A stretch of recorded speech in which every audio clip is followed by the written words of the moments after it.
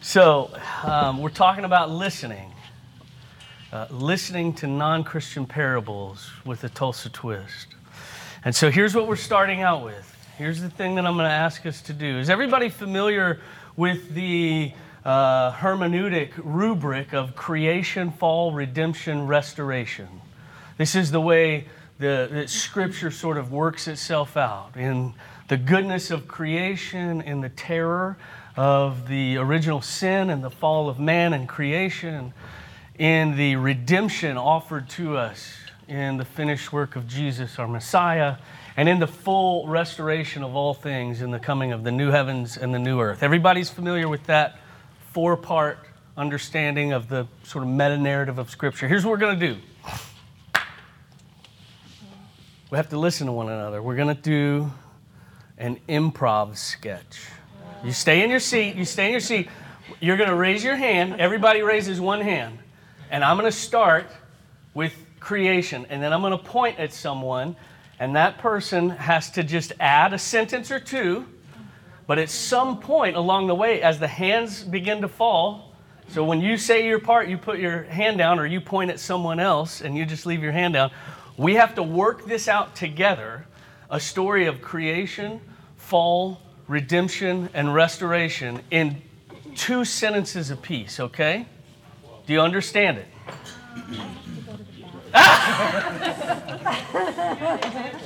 No, there's no example. It's supposed to be as awkward as possible. So, are you willing to do this with me? And fail? We'll fail miserably together. That's glorious. Sure. So we're all going to start with our one hand in the air, and I'm gonna say a 1 to 2 sentence story, and then I'm going to point at someone that I may or may not know, and that person will add to that story 1 to 2 sentences, point to someone else who will add to that. But after you've been pointed at and you've contributed your 1 or 2 sentences, you leave your hand down.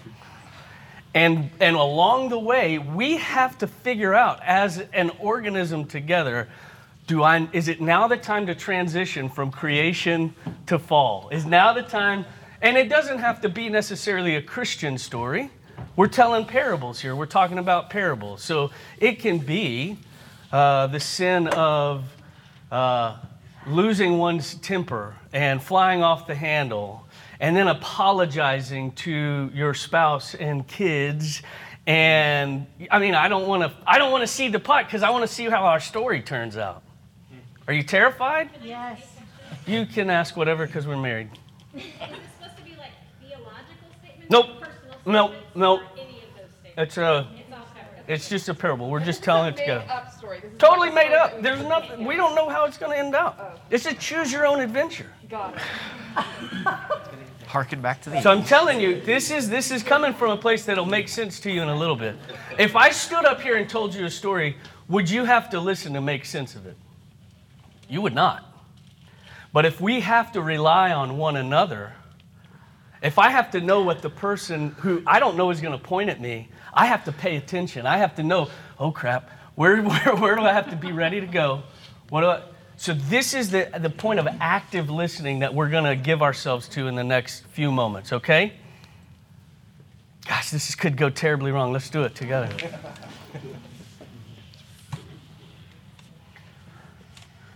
So I woke up from my nap on my blanket in the park to birds singing and kids flying kites. Shaylee. Why'd you say? Because I love you. Come on, it's got to be quick.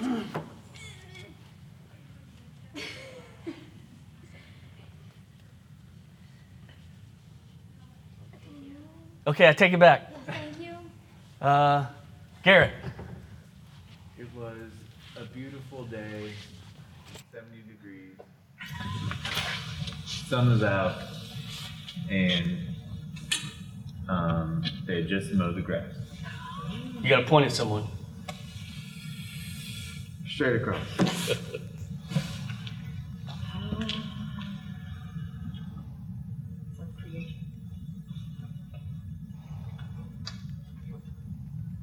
A family was out walking their dog, and got off the leash and ran toward me. Oh. And I found myself thinking, do I run or do I stand still? And in those few moments I waited, it was on me. Oh. You. Oh.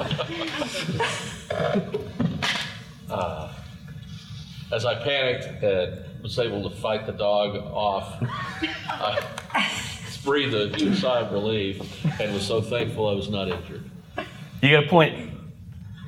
This wasn't the first time I've been attacked by after a rough night on the town. If I'd been thinking quicker, I'd have grabbed the pepper spray out of my purse. I carry a purse. Yeah. All right. But then I thought, maybe, let me try making friends with this dog. So I approached the family and said,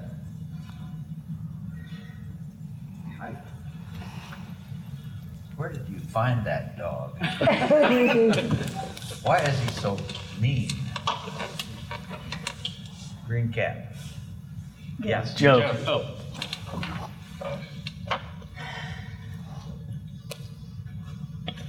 They said,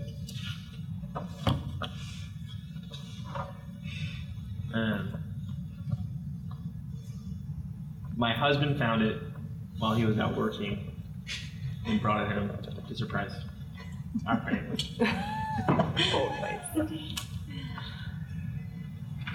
You were on the outside there. Okay. That's you, Josh. Me? Okay. But I wasn't buying it. Throwing curveballs.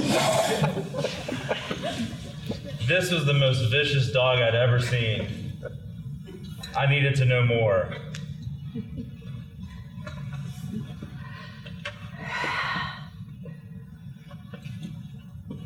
And I realized that I was not getting any answers here. And so I got on my cell phone. Oh, man.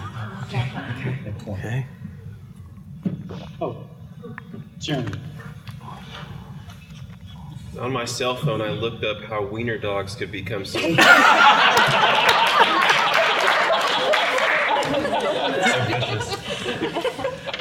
vicious. Okay. But I found no answers. Okay, we're getting down to our last maybe 10 or so. Oh, I got a point. Dana.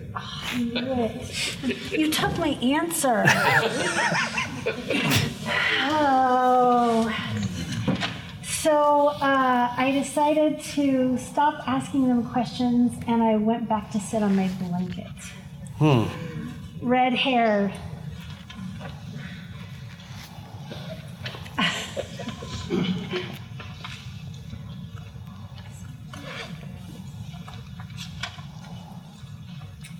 My mind was filled with childhood memories of my dog growing up. I mainly use these memories to distract myself from my embarrassment over being afraid of a weenie dog. And I started to wonder why I got so defensive in my embarrassment and attacked this innocent family. Who's left? Get your hands up high if you're still left, because we got to speed this up. Back to you. That's okay, baby. I don't know where to go with this. We gotta get this. We gotta get this thing redeemed, and so we can get full restoration. We need to do it quick. When suddenly a little kid dressed as Batman came and stepped on my leg. Great. Further complication. You gotta point to somebody, sweetie. Who left? Here. I forgive the Batman child and go back to the family with the dog. Okay. Me? I continue to ask questions and try to pet the dog, but it bites me again. All right, we have three points left, and we got to end it because we got to cover stuff. Oh. I know. So we're trying to get them. We got to get this thing restored. Full restoration. New heavens and new earth. Winnie Dog in the park.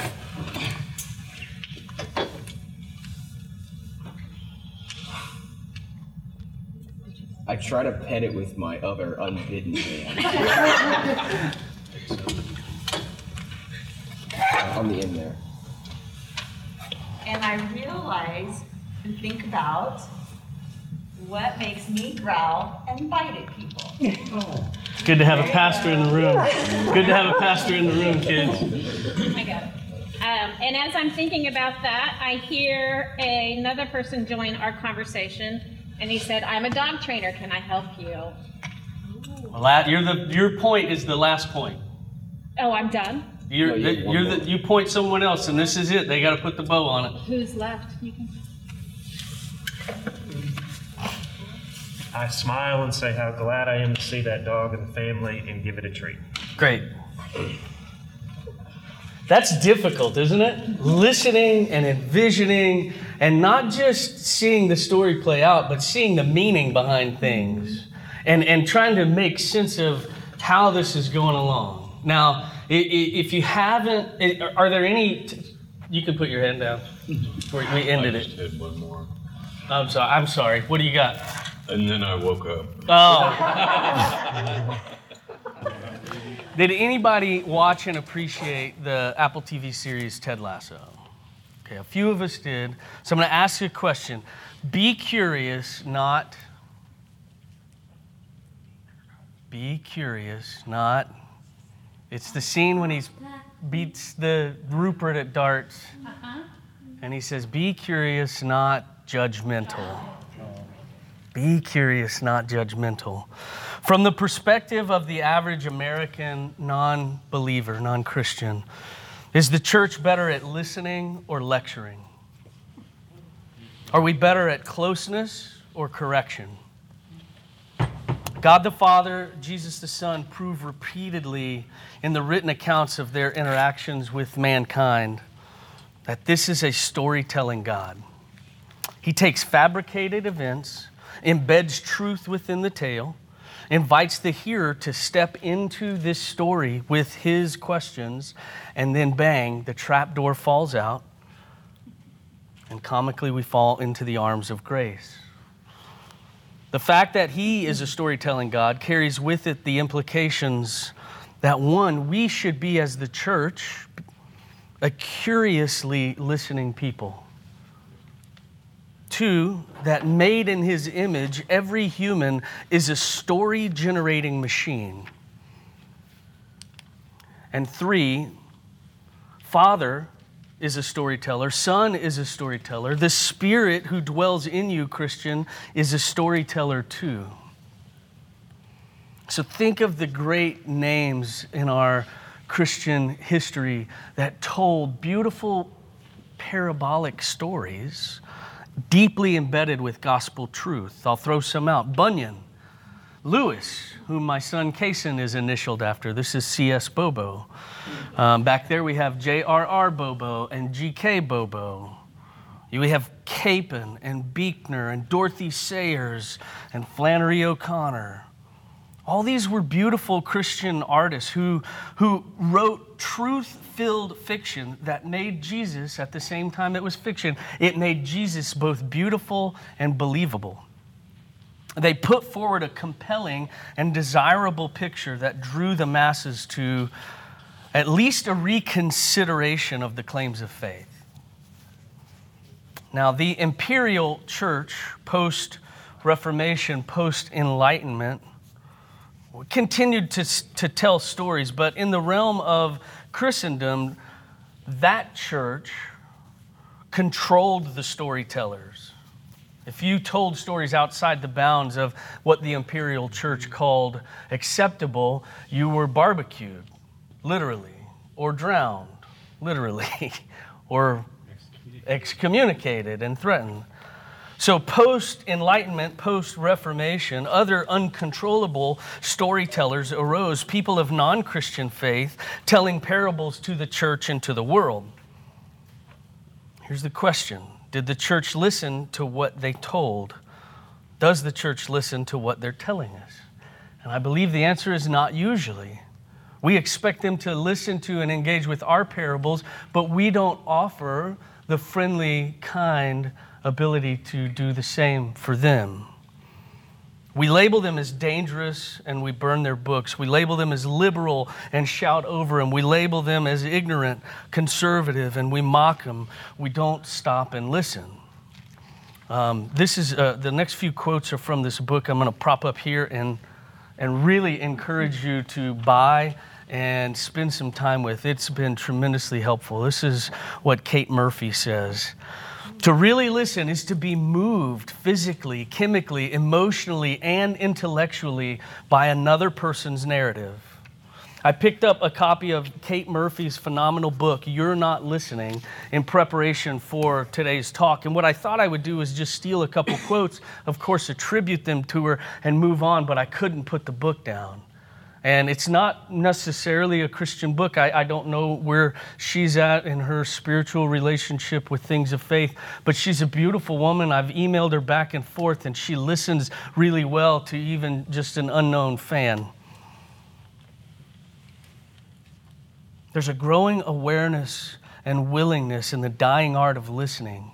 And she's helping us to retrain our ears and our hearts to really listen to the stories the world's telling us. This is a quote from in the book. In modern life, we're encouraged to listen to our hearts, listen to your inner voice, listen to your gut, listen to the universe. But rarely are we encouraged to listen carefully and with intent to other people. Instead, we're engaged in a dialogue of the deaf, often talking over one another at cocktail parties, at work meetings, and even family dinners, groomed as we are to lead the conversation rather than follow it. Online and in person, it's all about defining yourself, shaping the narrative, and staying on message. Value is placed on what you project, not what you absorb. And I think she has isolated in this work what got us to this cultural moment in church and in society. That this is such a rare thing where people of such varied Christian traditions and faith would come and listen, not to correct, listen not to challenge, but listen to learn and appreciate. Now she says this, a few other quotes, and then we'll move on. She says, to listen is to miss an opportunity to advance your brand and to make your mark. Understanding is the goal of listening, and it takes effort. To listen well is to figure out what's on someone's mind and demonstrate that you care enough to want to know. Listening is not about teaching. It's not about shaping, critiquing, appraising, or showing how it should be done. Listening is about the experience of being experienced. And then one last one. And this is mainly for my PCA and Reform brothers and sisters. To listen does not mean or even imply that you agree with someone. It simply means that you accept the legitimacy of the other person's point of view and that you might have something to learn from it. We're so afraid, in my tribe, I can't ascribe this to other people's tribe, we're so afraid that you may have something to contribute to me that I didn't get from the people who went before me. And so when we come, not even just in the church, but we come to listen to the voice of the world and the common grace that they may have to offer us as they tell us stories of maybe our own brokenness that we haven't been able to see and hear, can we listen to them without immediately critiquing and counteracting what they're saying? And by not taking the time to give ourselves to them and the time and the potential pain that may be, we may very well miss what the Lord is doing in the church through the world. The theme of the conference is the kindness of grace. We live in a world that is dying of thirst for a cup of kindness. That was terrible. I'm going to say it again. We live in a world dying of thirst for a sip of kindness. It's an endangered species. And the church, made alive in the Spirit, has been given kindness to display the manifold glories of God in Christ to one another. The world would do well to see us playing like this together. But then also to the world, to be kind to those who are not kind to us. It was, after all, what I said this morning, the kindness of God that led us to repentance. And I'm convinced that one of the kindest acts that we can do as believers, and one of the kindest postures we can adopt, is to listen to those who are unlike us. Not to agree or respond, not to correct and dispute, but to listen to understand. So in his book, Cultivating the Fruit of the Spirit, Christopher Wright says in the entry on kindness, he says, kindness goes beyond reward. It means doing something you won't get paid to do. In fact, real kindness usually costs something and doesn't expect any reward. You do what is kind for its own sake and for the sake of the other person. So kindness is a grace, and listening is kind, especially those to whom we disagree. So that's a lot about kindness. I'd like to move us into the world of secular parables for a bit, and then Kaysen's going to come up shortly and sort of help fill that out some. As Dr. Slade just pointed out, Swiss theologian Karl Barth was quite profound in his contributions to the church. And in his Church Dogmatics, he writes about this term that he calls secular parables. And I want you to listen to what he says about secular parables. He labels them as cultural artifacts produced by non-Christians that nevertheless bear witness to the truth of the God we know best through Jesus Christ. So if you think of yourself as an archaeologist, you're a cultural archaeologist. And when you come across a film or an album or a piece of painting that seems to draw and strike at the human experience or the human condition, Barth would say that person is preaching the gospel that they don't know, understand, or believe, but they got there. His friend, Jürgen Moltmann, wrote later to help make sense of Barth's ideas, after this special Christian theology, there can and must be a theology of nature about the many lights outside the one light of Christ, and the many words of truth outside the one word of the incarnate God, which is Christ. But the relationship between the light, which is Christ, and the many lights of the world is like the rear reflectors in your car. If you switch on the headlights of your car, you can see the reflectors on the car in front of you. So that the lights in nature are only a reflection of the light in Christ. They do not illumine anything by themselves, but they do reflect at times the light that is Christ. Does that make sense of the way we can begin to understand these secular parables? So what we're doing here today is encouraging one another to listen carefully and to consider the reflections of the gospel hope of redemption and restoration, even if they haven't loaded those terms or ideas correctly. And it's difficult and it's awkward at times, and you're wrong and you get confused, just like when we have to rely on one another telling a single story. That's the experience maybe you'll find when you get into trying to tease out some gospel meaning that by sheer grace and accident got written into an account by a non-Christian. So that's the idea of secular parables. The idea of a parable in itself is a picturesque figure of speech in which an analogy refers to a similar but different reality. Surely all of us are familiar with many of Jesus's parables, but there are Old Testament parables as well. The book of Ezekiel contains parables in the forms of proverbs and riddles and allegory. Isaiah has a parable as a taunt. He has one as a story.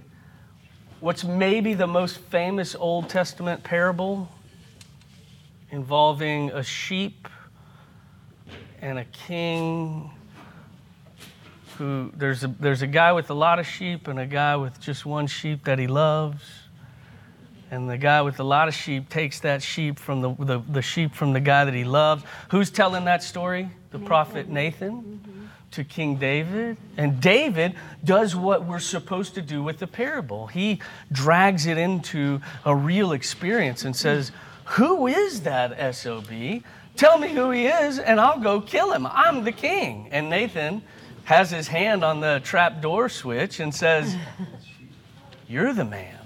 And David goes falling through this reality. And Jesus sort of picks up that pattern as he carries the tradition of rabbinic parable teaching. One theologian's briefest definition of parable is an elusive narrative which is told for an ulterior purpose. That's good. An elusive narrative which is told for an ulterior purpose. I'm going to give you my definition of parable, which is way more rednecky than that. That one's better probably, but I think parables are drive-through doctrine and take-out theology. I think a parable is a true story told in a culturally appropriate context that's meant to serve as a pebble in your shoe. You shouldn't get it right away. It should cause a little discomfort and a little pain, and you should have to sort of wiggle with it for a bit until you sit down and take your shoe off and find where that thing is that's bothering you. That's the purpose of parables. And oftentimes when you find that thing and you get rid of it, you find out that you were the problem according to the way Jesus tells the parables. There's these artistic illustrations that sometimes cut, sometimes comfort, but they always lead the listener to lean in. And the listener oftentimes who's making sense of these parables of Jesus gets his finger of condemnation out and he's ready to point it. And again, when Jesus pulls the trapdoor switch, he finds it doing this. I am that man. Now, parables sometimes sound absurd, they sound vivid, they sound strange or outlandish, but they still make sense and connect with the intended audience. So Jesus' parables were almost always parables of the coming kingdom. What it would be like when God again dwelt with humanity, fully restored. The parables the world tells us unintentionally do the same thing. They are telling the various visions of an ideal place and an ideal people. So again, parables don't have to be Christian. They don't have to be centered on matters of existential realities. And not all stories are parables. So Fast and Furious 8, I'm not sure has any existential connection to gospel realities.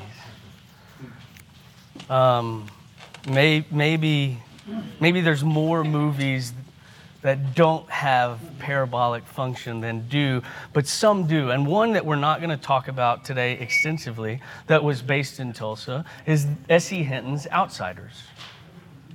Now that's not a Christian story, right? But can it be a non-Christian parable for the church to hear? So what are some of the central themes that come out in The Outsiders? And what would be some Christian ways of listening to it? So what about those greasers? Did they feel gross? Did they feel ostracized? Did they feel less than and marginalized? So if Jesus came to S.E. Hinton's Tulsa, would he hang with the socias or the greasers? The greasers, no doubt.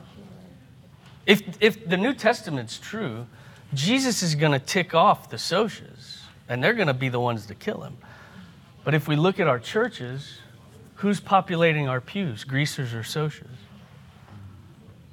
So there's a way for us to engage with a story like this and go, oh, wait, it hurts when you poke there.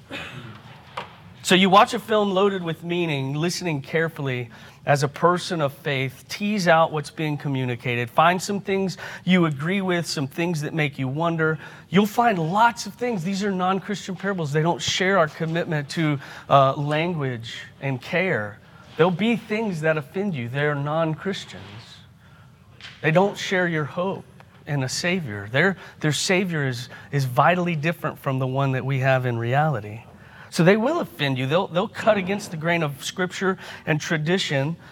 And we have to spit out the bones and move on and see where the meat is. So when that happens, are you supposed to call up the director of the movie you just watched and talk her through her artistic labors? Do you have to write the author of a heartbreaking novel and say, this would have been true redemption this way?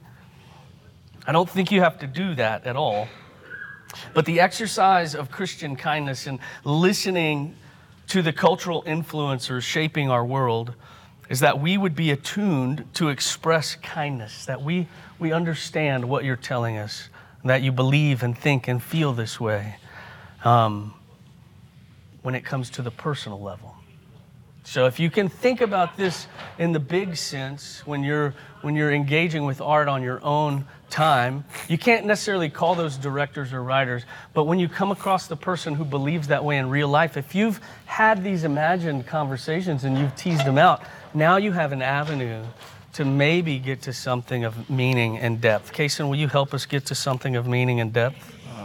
Maybe. Okay, come on, buddy. You're going to be good. You're going to be good. Okay, so I hope you guys know that you picked the long one. You're going to be good. Because we're halfway, and one of the other breakouts left, like 10 minutes ago. Come on. So I'm gonna have to speed. I don't know about everybody in here, but I've noticed something culturally on the rise as of late. We love simplicity. We love when everything fits in our own little box or is aligned with our base views, and we love when nothing ever really strays from that box that we have. We love giving people all-defining nicknames like Karen or Chad. These are words that we've now used to tell you who you are. We love when politically one group is our savior and the other our damnation. We love we love saying that either we're making progress or we're completely receding. We're going the opposite direction. There can be no middle ground. We're completely removing it.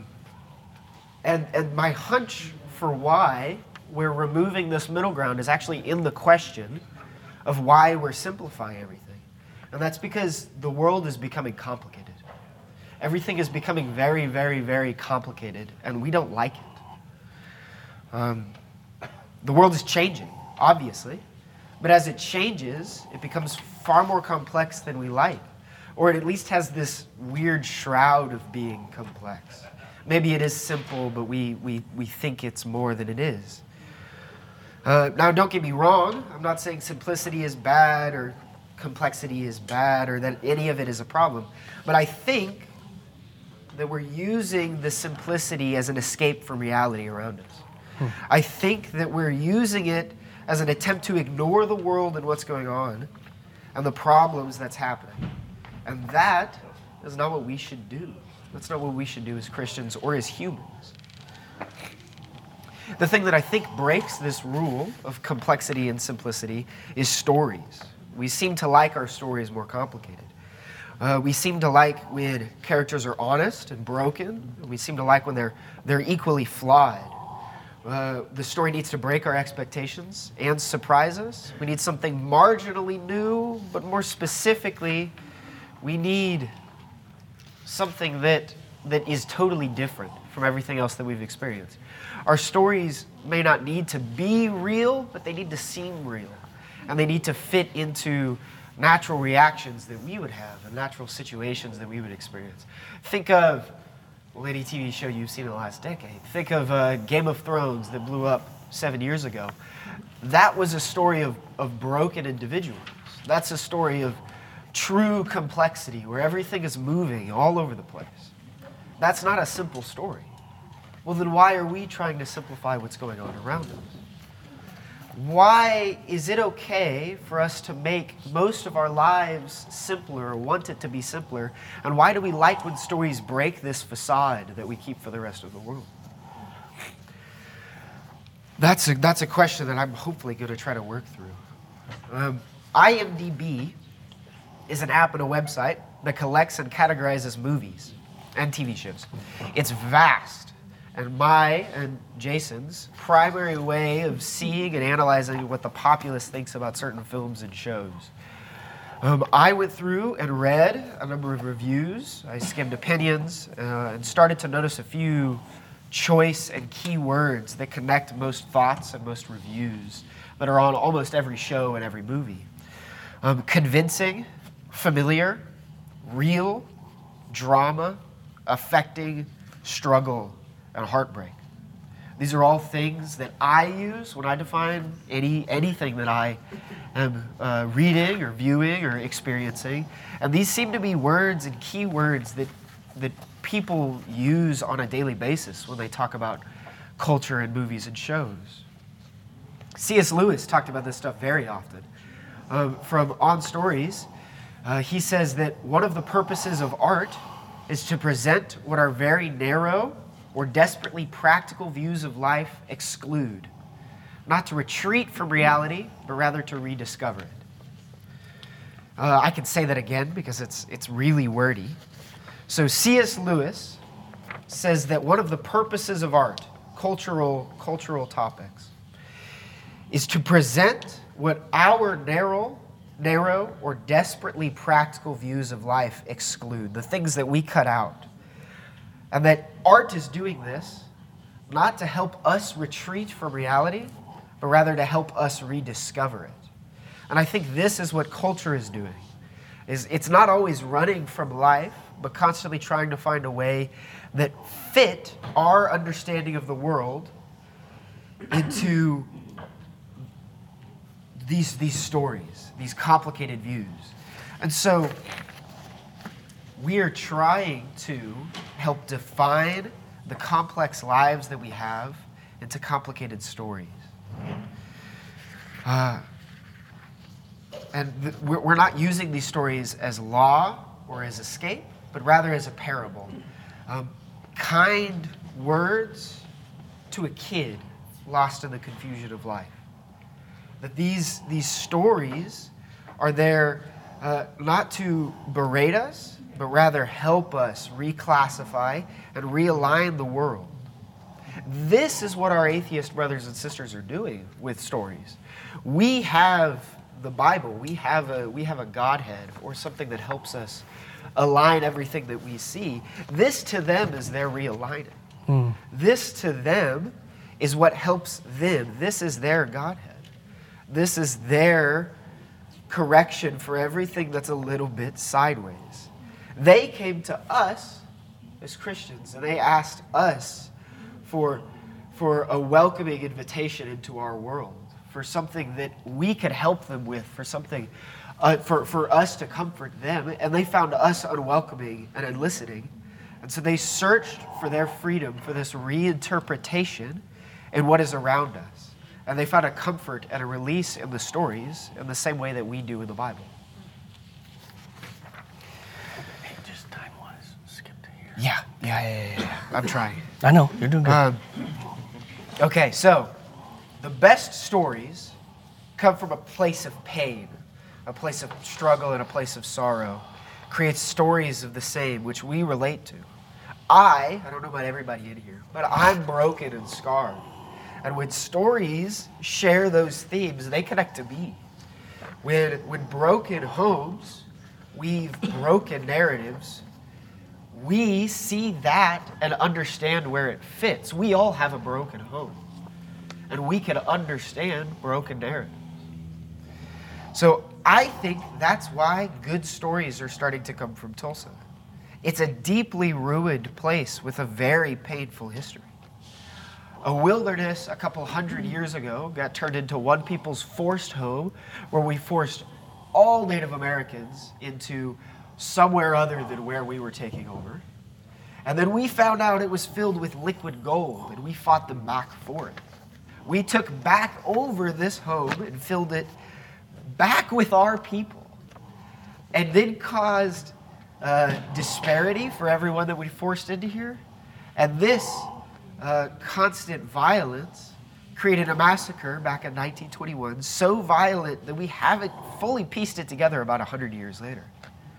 We have a place, a home to some people, then a home to another people that's been filled with violence for over 100 years, different sections of lost people, and total confusion.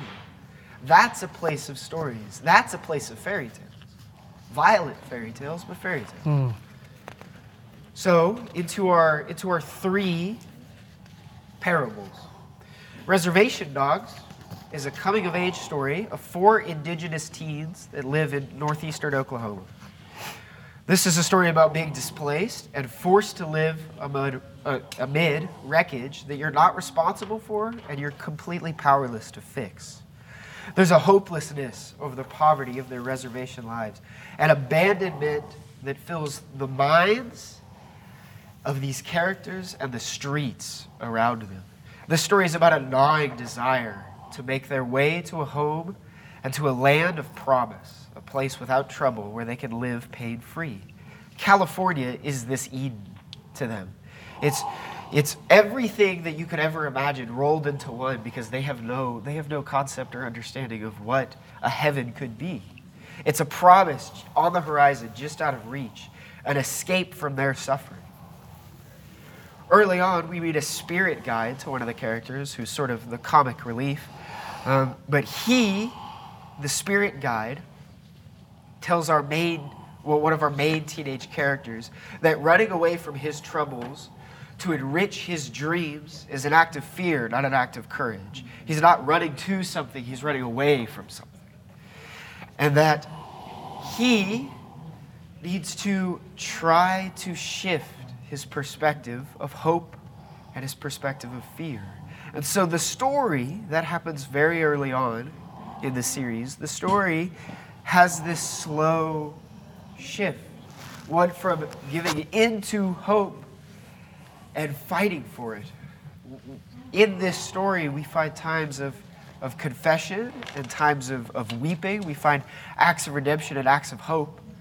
But just like you and I, not everybody agrees in the story. There's pain in the decision, and there's harm that happens to everybody around this kid who makes this decision to stay. So what these kids learn is kind of what we have to learn, that staying is part of the process. That's something that we need to do.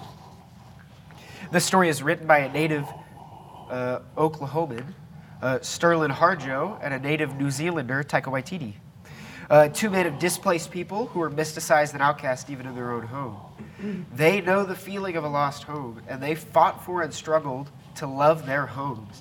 I think they have a better concept of home than I ever will, because they know what it feels like to fight and to feel a broken house falling around them. This is a story that I wouldn't have concept for outside. And this is something that we should listen to.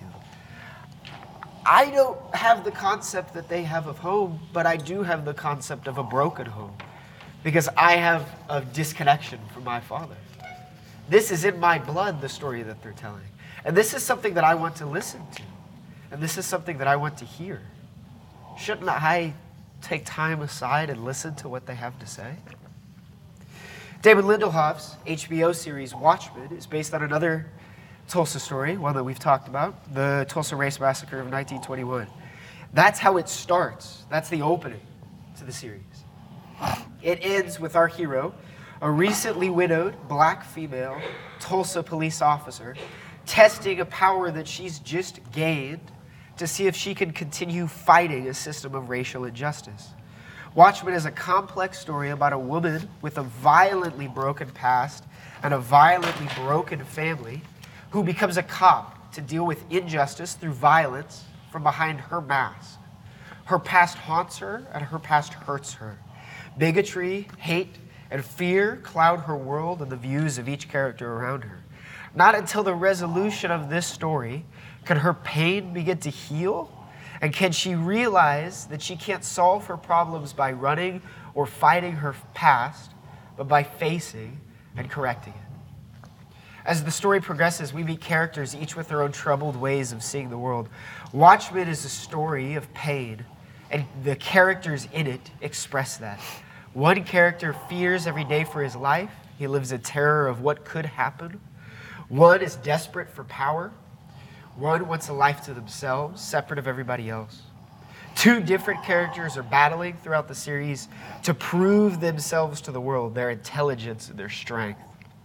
Each of these characters clash, but more importantly, each are driven by their past, by the things that define them, behind them. This is something that I do often.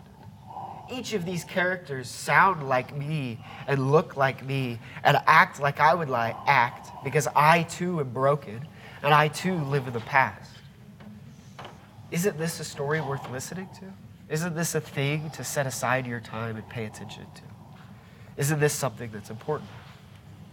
The final Tulsa-based story is Minari, which is a semi-autobiography of Lee Isaac Chung, which was based and is talked about from rural Arkansas, but was actually filmed in Tulsa, in and around Tulsa. The goal of this, it's about a family who moved from California to rural Arkansas to farm and live where it's more affordable. The goal of this story is for them to build a good life as lone Koreans in rural Arkansas. But just because you moved doesn't mean that life hasn't moved with you. They've dragged their struggles and their pains with them. And as you can imagine, among a married family who's just made a massive move, tension in the family builds to the point where divorce has to be addressed. And things get very, very tense. And in the tensest moment of the story, the husband of the family tells the wife that our kids need to see me succeed at something for once. Navigating a new, intense existence while being doubted by those around you and fighting every day for your plan to work is a feeling that crosses social and religious boundaries. This isn't just something that you and I feel. This is something that everybody feels. This is something that everybody can connect to. With the arrival in the story of an unorthodox grandma, things begin to change. She brings with her some treasures from the motherland, spices and seasonings, and some minari, the name of the film, a hardy edible plant from East Asia. It serves as a symbol of faith, where something from home can be brought and something can flourish. Minari can thrive anywhere. Once it's planted and takes root, it spreads like a wildfire. It goes everywhere. Something that can actually ease pain. It's a painkiller. It can add flavor to soups or to stews, and it gives hope to this family. Does that slightly sound like something else to you? In Minari, Christians are actually the ones that speak hope to this family, although very awkwardly and very imperfectly. But their hope spreads like a wildfire. Their hope spreads like Minari. I need a story like that, especially today. Do you? Is this a story that you want to hear? Is this something you need to know? These stories take the pain of life or the desire for a better land or the fear of the future, and they make it tangible to everybody who experiences them. And whether you relate directly to characters, the situation, or the story, you can connect to their environments or their desires or their drives. Stories don't have to be true to be human, but if a story is human, then every person on the planet can catch bits of it that speak to them, Christian or not. These stories help connect us and align us to the gospel. Help connect and align the gospel to the world around us. They are, in a sense, modern-day parables, and we can use them to speak to those who feel confused or lost or unseen. We could use them to tell the people around us that this longing for a better world that you have, this burning hate for injustice, isn't unnatural. It's totally natural. It's something that's talked about on every page of the Bible from Genesis 3 on. You're not alone, and I see you the way that this story sees you. I see you as broken and as needy, the way that I am. And isn't that what every person wants? Isn't that what every human who turns to stories needs? Now, don't get me wrong. This isn't a call to arms, like my dad said, to go out and raid anybody reading a book. This isn't This isn't your task to go and tell them how they need God. This is quite the opposite, actually. If you were looking for an answer, you'll honestly look for it. Listen to them and listen to what they want.